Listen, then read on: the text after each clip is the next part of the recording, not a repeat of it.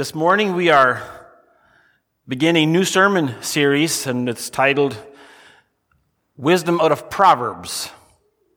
And for the first sermon in this series, we are going to look into chapter 1 in a few minutes, but it's choosing to live by God's wisdom. I want to begin by asking the question, and I have it on the PowerPoint. My life would be good if, fill in the blank. What would your life need to have, include, or removed? What would need to be removed for your life to be good?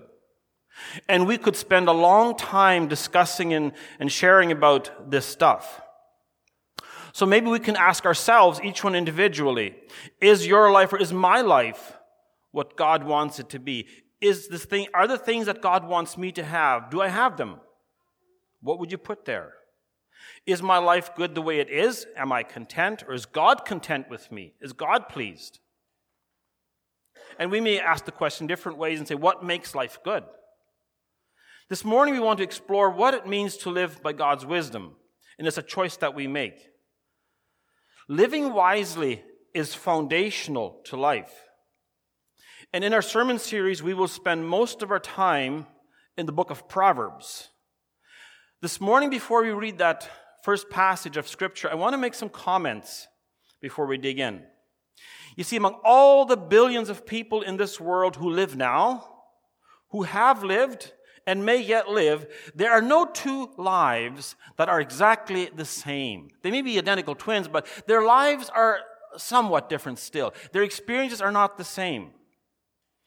Each person's life on earth is unique and different, in some way at least. But the reality is, we don't have to have all of life's hard experiences by ourselves. We can learn from each other. It's a great thing that we can teach and that we can learn. There's no need for me to make the foolish decisions that others have made, or for others to make the foolish decisions I have made, because they can learn from me. Don't do as I did. Easily said, not as easily done. Someone once said that if he could sell his life's experiences for what they cost him, he'd have a lot of money. He'd be a rich man. It's a very telling statement about what he went through. When we look at humanity in general, it's amazing how few people are truly where they want to or need to be, truly satisfied, fully content. One of the big deals in our world today is the whole concept of success. Means different things to different people. But that's a side issue. What does it mean to God? That's the big question. The reality is this, according to the teachings of Jesus, we can be successful in the worldly realm, whether it's politics or money or fame or health or what have you. We can be successful in all these areas, and we can be still fools. Totally void of wisdom. And there are many people who, in the biggest sense, fail miserably. Oh, they may have a lot of stuff and be widely known, a lot of political power and all kinds of things. And yet they fail because Jesus says, what does it profit a man if he gains the whole world and forfeits his soul? If we lose that, then everything is for naught. I summarize it briefly in two sentences that I want you to read with me as I read these. Often it is lack of knowledge and wisdom in the journey of life that leaves people living crushed and defeated. And you might argue, well, what if I don't have access to knowledge? We'll get there yet. And next, if people have knowledge and use that knowledge to live by God's wisdom, is then that things change and they can live with joy and victory for God's glory. And I might add, the change is not so much external as it is internal. And some of you know exactly what I'm talking about. Life for a follower of Jesus as a whole can be either great, special, and a memorable journey leading to a joyful finish, like the Apostle Paul talks about in the end of his life. He's finished the race, he's kept the faith. Or it can lead to misery and a very inglorious end. The aim in life is to live wisely for a Christian, to create good experiences for one's own benefit and a benefit of those who are around us. And this topic of wisdom is far too big and far too broad and far too deep for any one human being to learn all there is about wise living. The beauty is we do not have to do all the learning and all the experiencing ourselves. We can glean from the hard work of others, and that's where the Bible comes in so handy. We can learn from history, the decisions others have made, from those who have gone on before. Scripture's full of it. It's people who early in life, who in their youth make it their mission to look for knowledge, to look for wise role models, to follow good examples. They're far ahead in the journey of life toward life of meaning and purpose. The value of the difference of one who receives knowledge compared to one who rejects it is incalculable. But wise living is a decision. It's a choice we make. And the Bible teaches us that every one of us in the end will be held responsible for what we've done with the knowledge we have been given. It's simply this. If a person receives a word of advice, that's knowledge. If the person decides to act on that word of advice, that's wisdom. Very simple. But it's extremely hard because we are so undisciplined as human beings. We have this tendency in us, we want what we want, when we want it, the way we want it, and I want it now. Or the other way, nobody better tell me what to do. One writer, I read this last week, put it this way. He said, wisdom is a rich concept, not easily summarized. It is a practical knowledge that helps one know how to act and how to speak in different situations.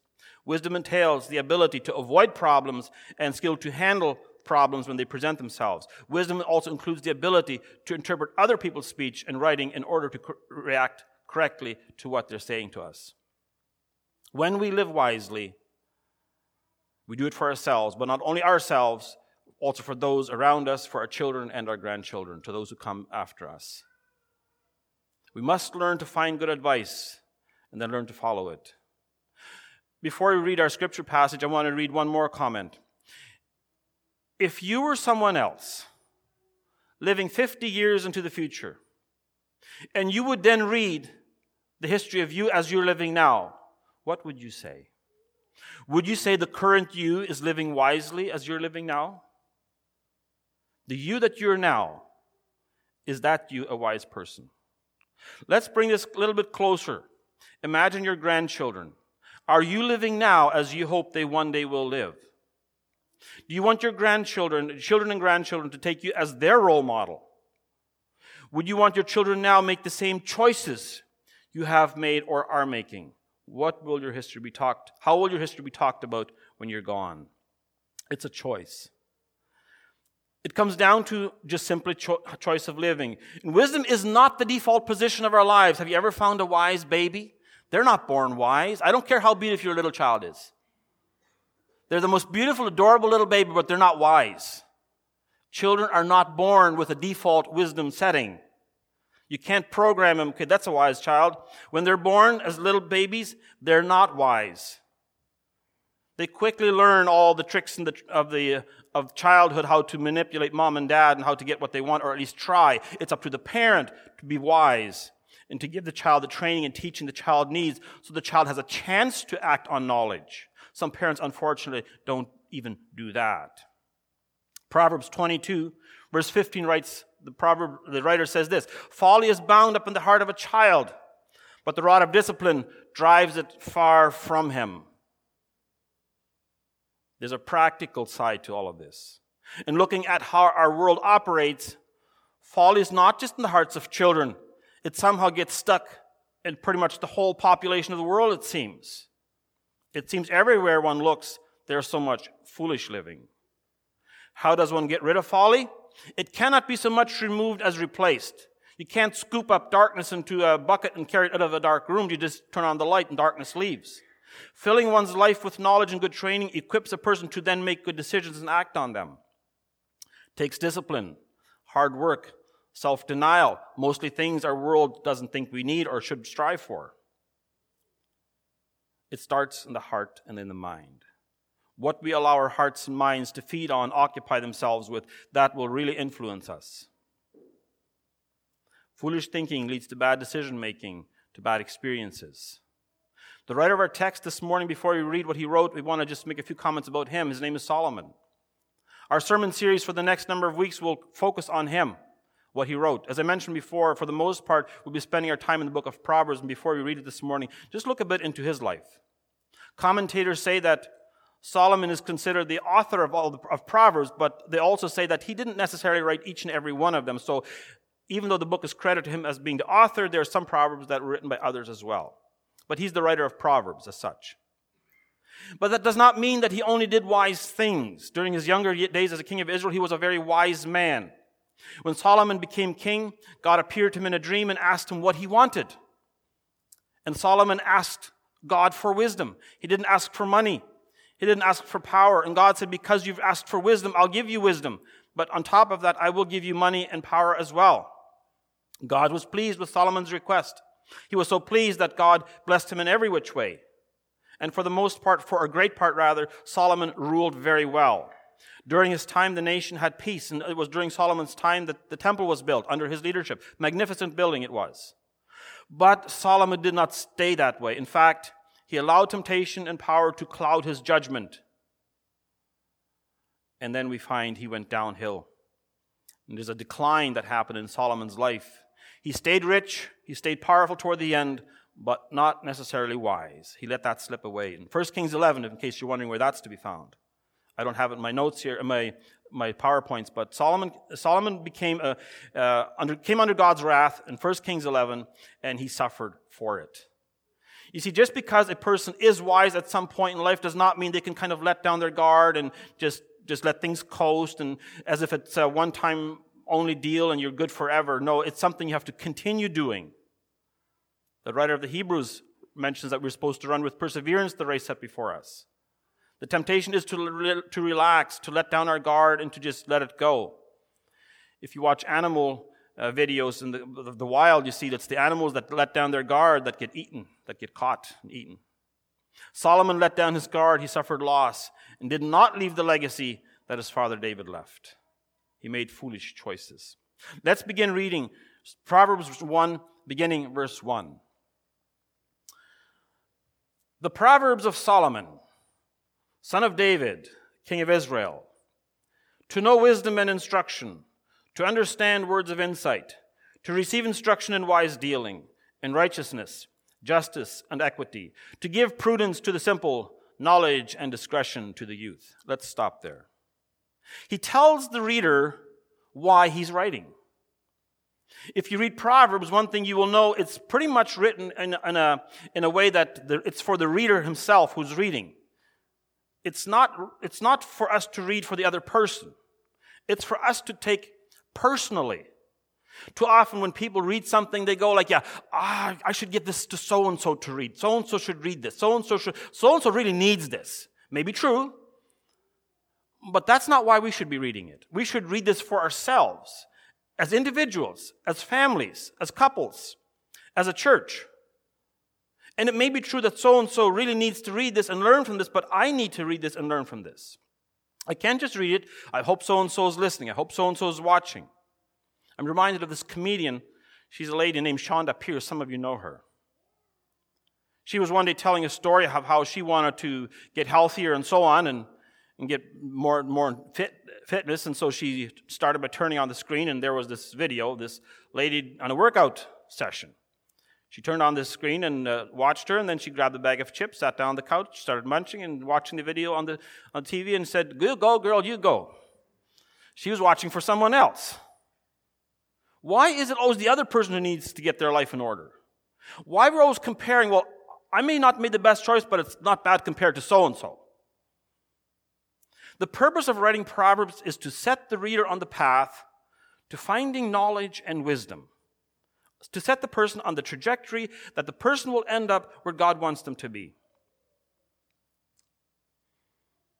As we will see as we go through these passages and following sermons, we will see how vitally important it is. We do not wait till we're old to do this. In fact, he talks about youth in this passage.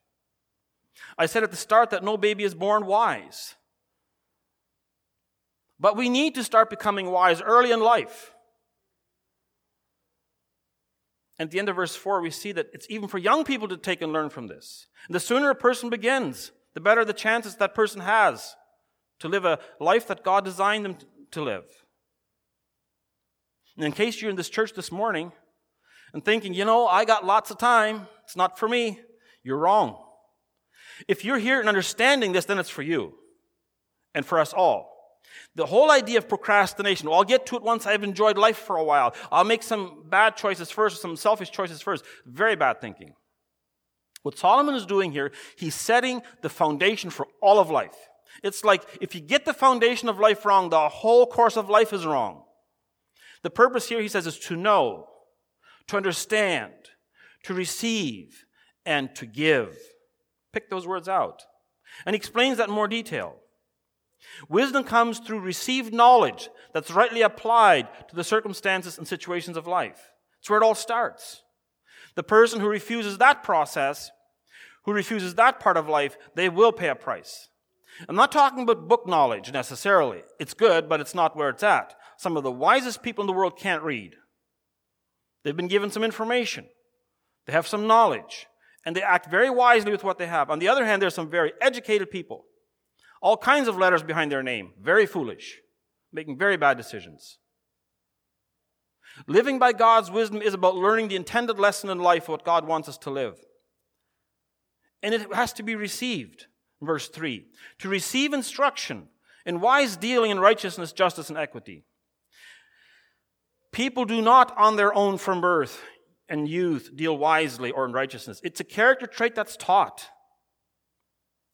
And sometimes I think maybe the future generation will look with contempt or derision or anger and frustration at the generation of our time. You knew all this. You had the technology and the freedom and the liberty to train us, and you didn't.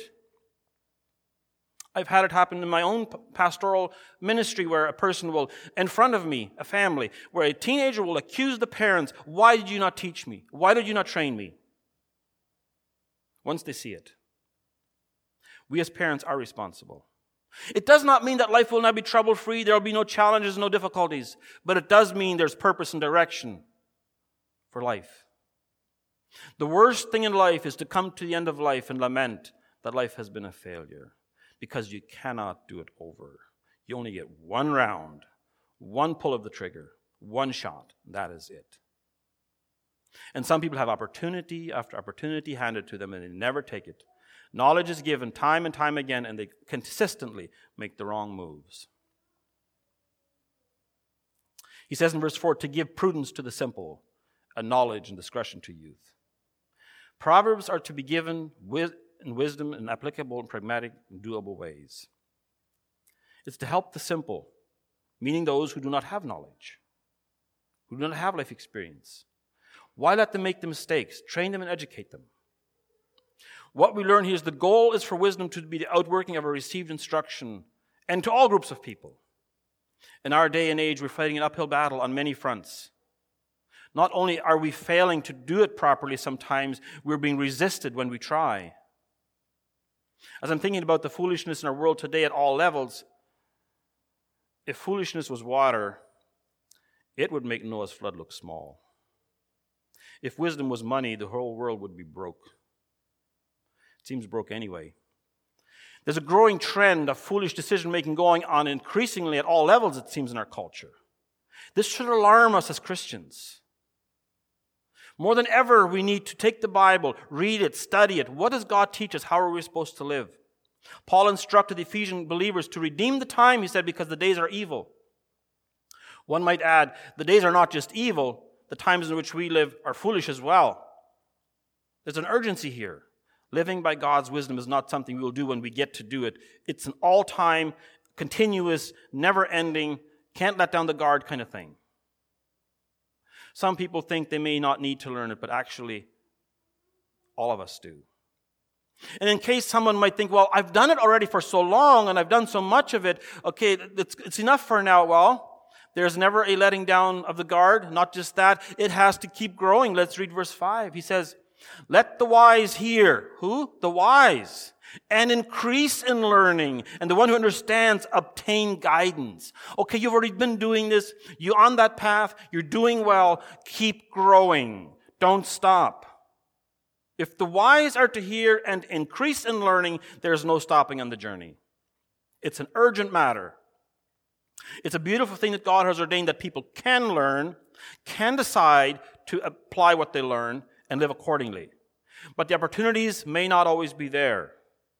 Lost opportunities to learn and gain wisdom should cause us great concern.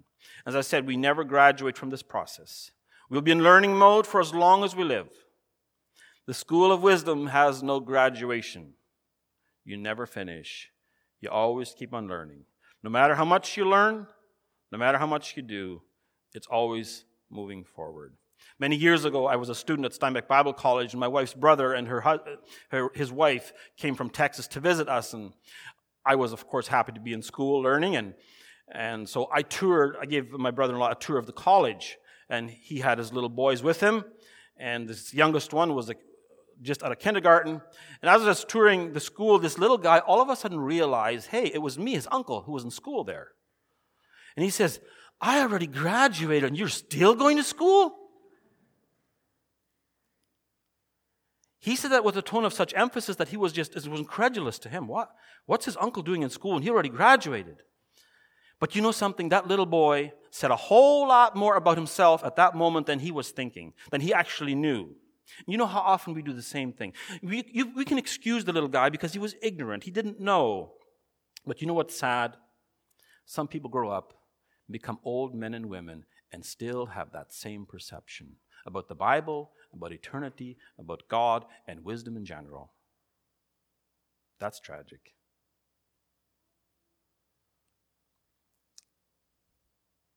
Without wisdom, we're as good as lost. I don't know how to best describe it, but I find it very alarming and concerning that so much of the Western church is so complacent during these difficult times in our world. It is very tragic. I'm not here to defend this or that cause and things like that, but if we ever need wisdom in the West, we need it now.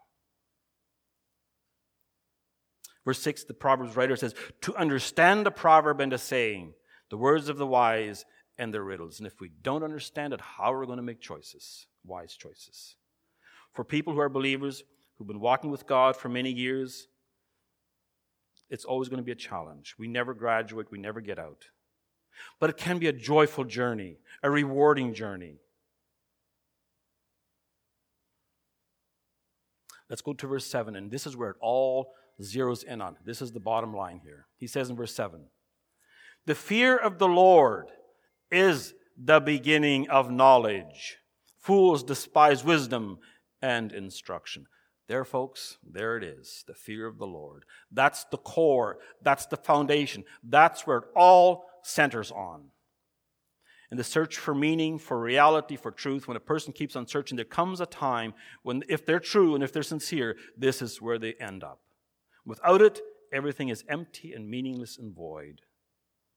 It's a sad statement that fools despise wisdom and instruction, but it's so true in our time. I want to ask the question I asked at the beginning. Is your life where you want it to be, where it should be? I know we're all in process. We're all journeying. John chapter 10, verse 10, it says, the thief comes only to steal, kill, and destroy. I come that they may have life and have it abundantly. I'm the good shepherd. The good shepherd lays down his life for the sheep.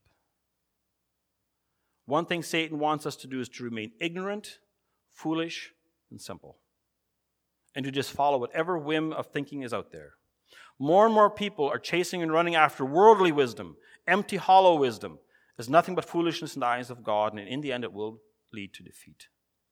I want to again ask the question I said at the beginning. My life would be good if. My life would be good if you're in a relationship with Jesus. That's all that matters in the end. Do you have a relationship with Jesus Christ? That's wisdom. The Apostle Paul was a young man, full of zest for life, thinking he was doing a good thing by persecuting the Christians, but very self-focused, proud, and arrogant in some ways.